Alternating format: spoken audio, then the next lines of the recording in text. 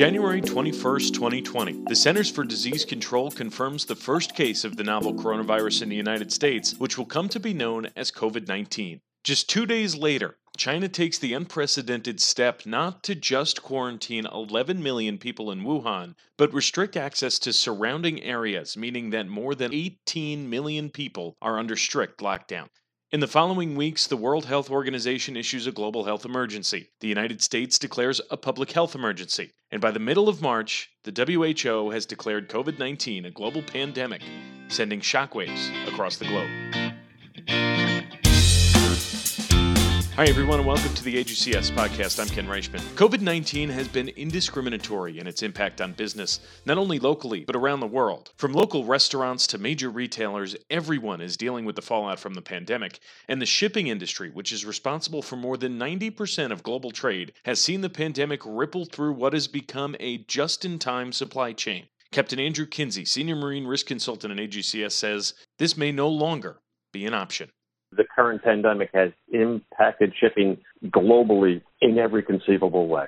But the greatest impact will be on how we look at current supply chain. The ultra-large container vessels running east-west, Asia to Europe, Asia-US, and the volumes that they carry and the economic feasibility of an ultra-large container vessel is going to be rethought, because we already have companies looking at a more robust supply chain, a modified supply chain, a shorter, not just-in-time supply chain.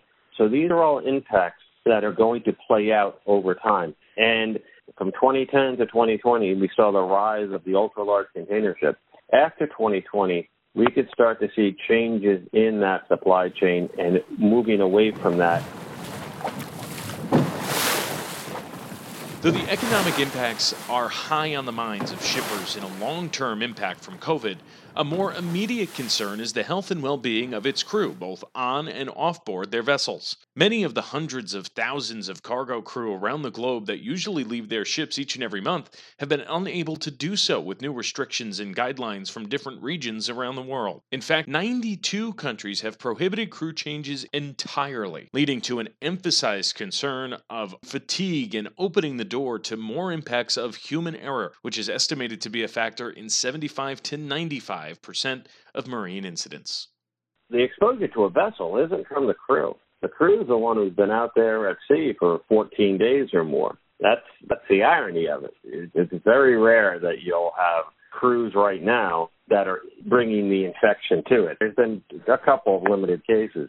The crew's there. Trust me, it's tough to get any more isolated than on a ship in the middle of the ocean. So what you're looking at is looking to protect those crew members from infection ashore. And what we're seeing right now from our standpoint for cargo surveys and oversight, as well as using inspections, we're trying to use new technologies. We're looking at doing it remote. We're trying to reduce the amount of interaction between the shoreside personnel and the vessel personnel to a bare minimum. Currently, towards that point, they are looking at bringing crewing barges into Singapore where they can bring an entire crew on board, have them isolated on board for 14 days before they do the crew change, so that you're making sure that the crew set you bring on, you're changing out en masse, everyone's changed, and prior to coming on board, they've been quarantined, trying to eliminate as many variables as possible.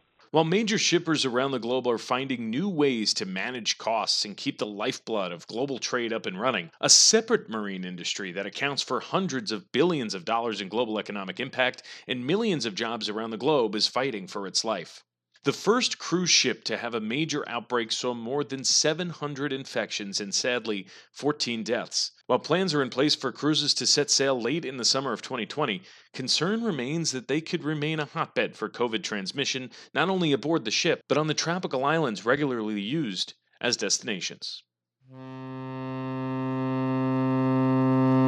Are we actually looking at going back to the age of ocean steamers rather than a cruise? Because remember, we used to go and it was, leaving Southampton and going to New York. That was cruise vessels. So are we looking at smaller vessels, or are we looking at using those vessels on longer routes where, okay, in order to take this trip, you're taking a month out of your time because you're going to be in quarantine for 2 weeks, and then you're going to make sure you can go, and then you're going to go on for 2 weeks.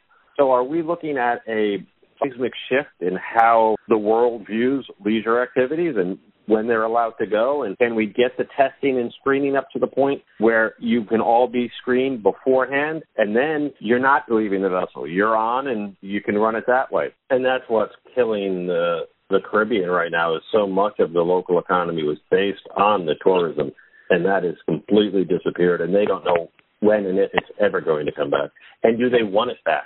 Because now all of a sudden, yes, you're opening your economy up, but then you're also opening up your island to potential infection. Though Captain Kinsey says the impacts of COVID-19 may never go away, the industry can grow and thrive by learning from the recent events and empowering those who serve on those vessels. We are more robust from a shipping standpoint than people thought. And when we work together, we can come up with solutions. Coming out of this, if we rethink our supply chains and we can reduce some of those pressures and stresses that are currently in place on the just-in-time and the pressure it puts on vetting a dangerous cargo manifest or properly stowing and securing cargo, making the voyage safer and the cargo safer as well as the crew and the vessel, that will be a good thing. If we properly identify and recognize the importance of having crew members, and that is brought in front of governments and the IMO pushes forth that says these are vital employees, that's a good thing. Because we need to continue to push for that. Because as I said earlier, and as I'll say again, the well-trained crew are the most important safety equipment we currently have on board ship. And if we're talking about protecting the environment and we're talking about reducing our environmental impact, well, reducing claims and serious marine incidents is one of the most important steps we can do. The 2020 Safety and Shipping Review is available for download by following the link in the description of this podcast or on the AGCS website at www.agcs.allianz.com. You can get all of the latest AGCS insights on Twitter by following at AGCS_insurance and on LinkedIn at Allianz Global Corporate and Specialty. If you have any comments, concerns, or suggestions for a future episode, don't let the conversation end here. Feel free to shoot us an email at agcs.communication@agcs.allianz.com. And of course, please rate, review, and subscribe to the podcast on iTunes. The more folks who rate and review the show, the easier it is for others to find it. Again, a big thanks to Captain Andrew Kinsey for joining us, and for everybody at AGCS, I'm Ken Reichman, and we will see you next time.